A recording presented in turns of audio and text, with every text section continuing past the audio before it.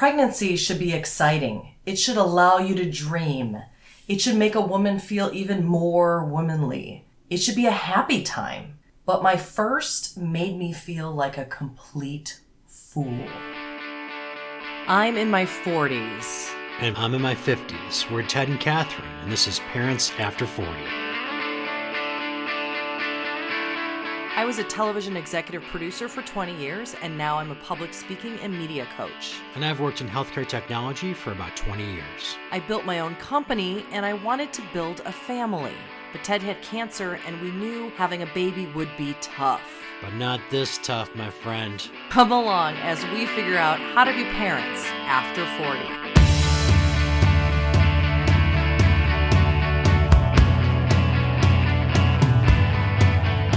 Hi, I'm Catherine, and this is episode number 2 of the Parents After 40 podcast. In the last episode, we told you about how we started this journey and a little bit about our IUI. And a little refresher, IUI is the least technically advanced way of getting someone pregnant without having sex. And it's when they put the guy's sperm right into the woman, and you hope for the best right when she's ovulating. And the awesome thing about this first time is she got pregnant, which was great. We were being seen by a fertility doctor at a large hospital in Chicago. We were in good hands. Catherine was pregnant. We were excited, and it was just as easy as we'd hoped it would be. Exactly. It was really easy. Around 5 weeks in, my parents were in Chicago, and I told them in person, maybe a little bit early, but I didn't want to wait and tell them on the phone because they live in Florida. And I told my parents, I didn't really know the protocol. And she was just pregnant. And we were like, yeah, let's tell everybody. This is easy and we're going to have a kid. What I didn't know at the time is that I should have been cautiously happy, not just happy. I didn't understand why the doctors and nurses weren't over the moon when I came in for all my checkups. I thought they were successful for the first try. I just had a 10% or even a smaller chance of getting pregnant at 40, and I was. So why weren't they as excited as I was? What I didn't know is how many pregnancies end.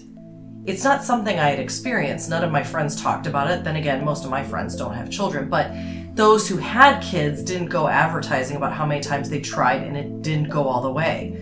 Or, as they say, they didn't have a live birth, as you say, in the fertility business.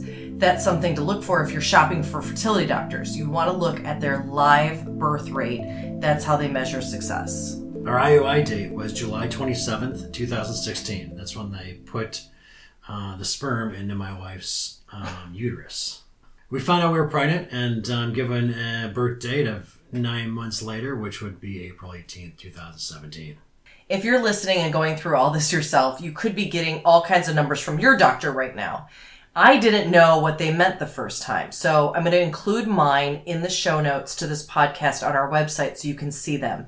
Because I was searching on all these private groups for what other women were seeing during each week of their pregnancy. So I just thought I would include mine in case you want to read along. Again, ours didn't end in such a great, outcome. You'll hear about progesterone numbers. You're going to hear estrogen numbers. You're going to be given HCG numbers. Everyone is different, but they definitely want them in a specific range. For example, they're going to monitor your HCG. Lower than normal levels of HCG could mean a problem with the pregnancy, like miscarriage. And by the way, HCG is also what the pregnancy test looks for. So when you're testing through a blood test at the doctor or through a pee stick from your pharmacy, it's actually testing for HCG, and that will tell you that you're pregnant. The doctors are also going to monitor your progesterone. And in women over 40, that's something they have to supplement you a little bit, possibly. Our progesterone levels start to drop after 40. So it's something to just know that if they do supplement that a little bit, it's normal, but you could Google that. Low progesterone levels are associated with miscarriage, so that's why your doctor will monitor you very closely. Sometimes I was giving blood every 3 days. Do you remember my arms? Yeah, you look like some sort of IV drug user. It was a little bit crazy. Yeah, I was really, really bruised, and sometimes it was summertime, so I'd always wear long sleeves because I just didn't want anyone to ask questions, or I didn't want anyone to think I was like a druggie. So, yeah. For me, my progesterone level went down around week 6. That's the same week we heard the heartbeat at the doctor. This was our first really bad news, but I didn't know it was bad at the time. The doctor just said the heartbeat was slow, slower than they'd like. And I just said, well, it could be a slow starter, right? She instead looked at me and told me to prepare myself for a miscarriage. About 70% of me was devastated, but I was also trying to be so positive because I really just thought we had a slow starter. And yeah, we really had no idea about heart rates, about quote unquote slow starter, about egg maturation. I remember you called me. God knows where I was. I was out of town for work, but you were freaked out. You were crying. Yeah, that was one of the only appointments in the last 3 years where you were out of town for work, and the nurses, it was so weird because the nurses actually shuffled me out this back door.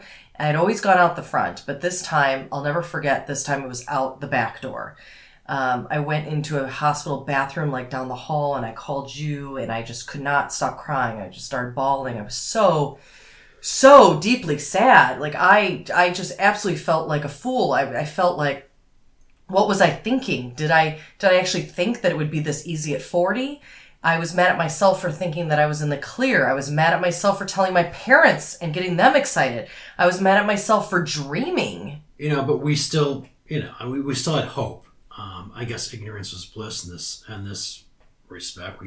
We thought everything could work out. We didn't know better, so we were hopeful. And the next appointment, it would be okay. And then maybe the doctors had something wrong. Right. But at the next appointment, we did not have a heartbeat, and we were there together, and it was very clear that it was over then. The dreams that we had for a baby to be born in April of 2017 were over. We told our family, so I had to tell their family that, it was over. We had ultrasound pictures on our fridge. We were telling friends because friends would come over and they'd see the ultrasound pictures on our fridge. I had looked up horoscopes, even what the Chinese zodiac for that year meant for our future baby. And then it was just all over. It was just, all that was just done. She said, go home and wait and you'll miscarry. No information, no preparation about what that meant. No other options. It was just go home and wait. Just wait. This podcast is all about the journey of getting pregnant over 40 and then being a parent over 40. This is not a podcast where we're going to give advice. We are not experts. Far from it. We might bring experts on or not. We're just figuring it out as we give birth to this podcast and to our child, just like lots of parents. Stick with us along the journey, and please share us with a friend who you think might find us a little helpful or just entertaining. Follow us on iTunes, Instagram, or Facebook.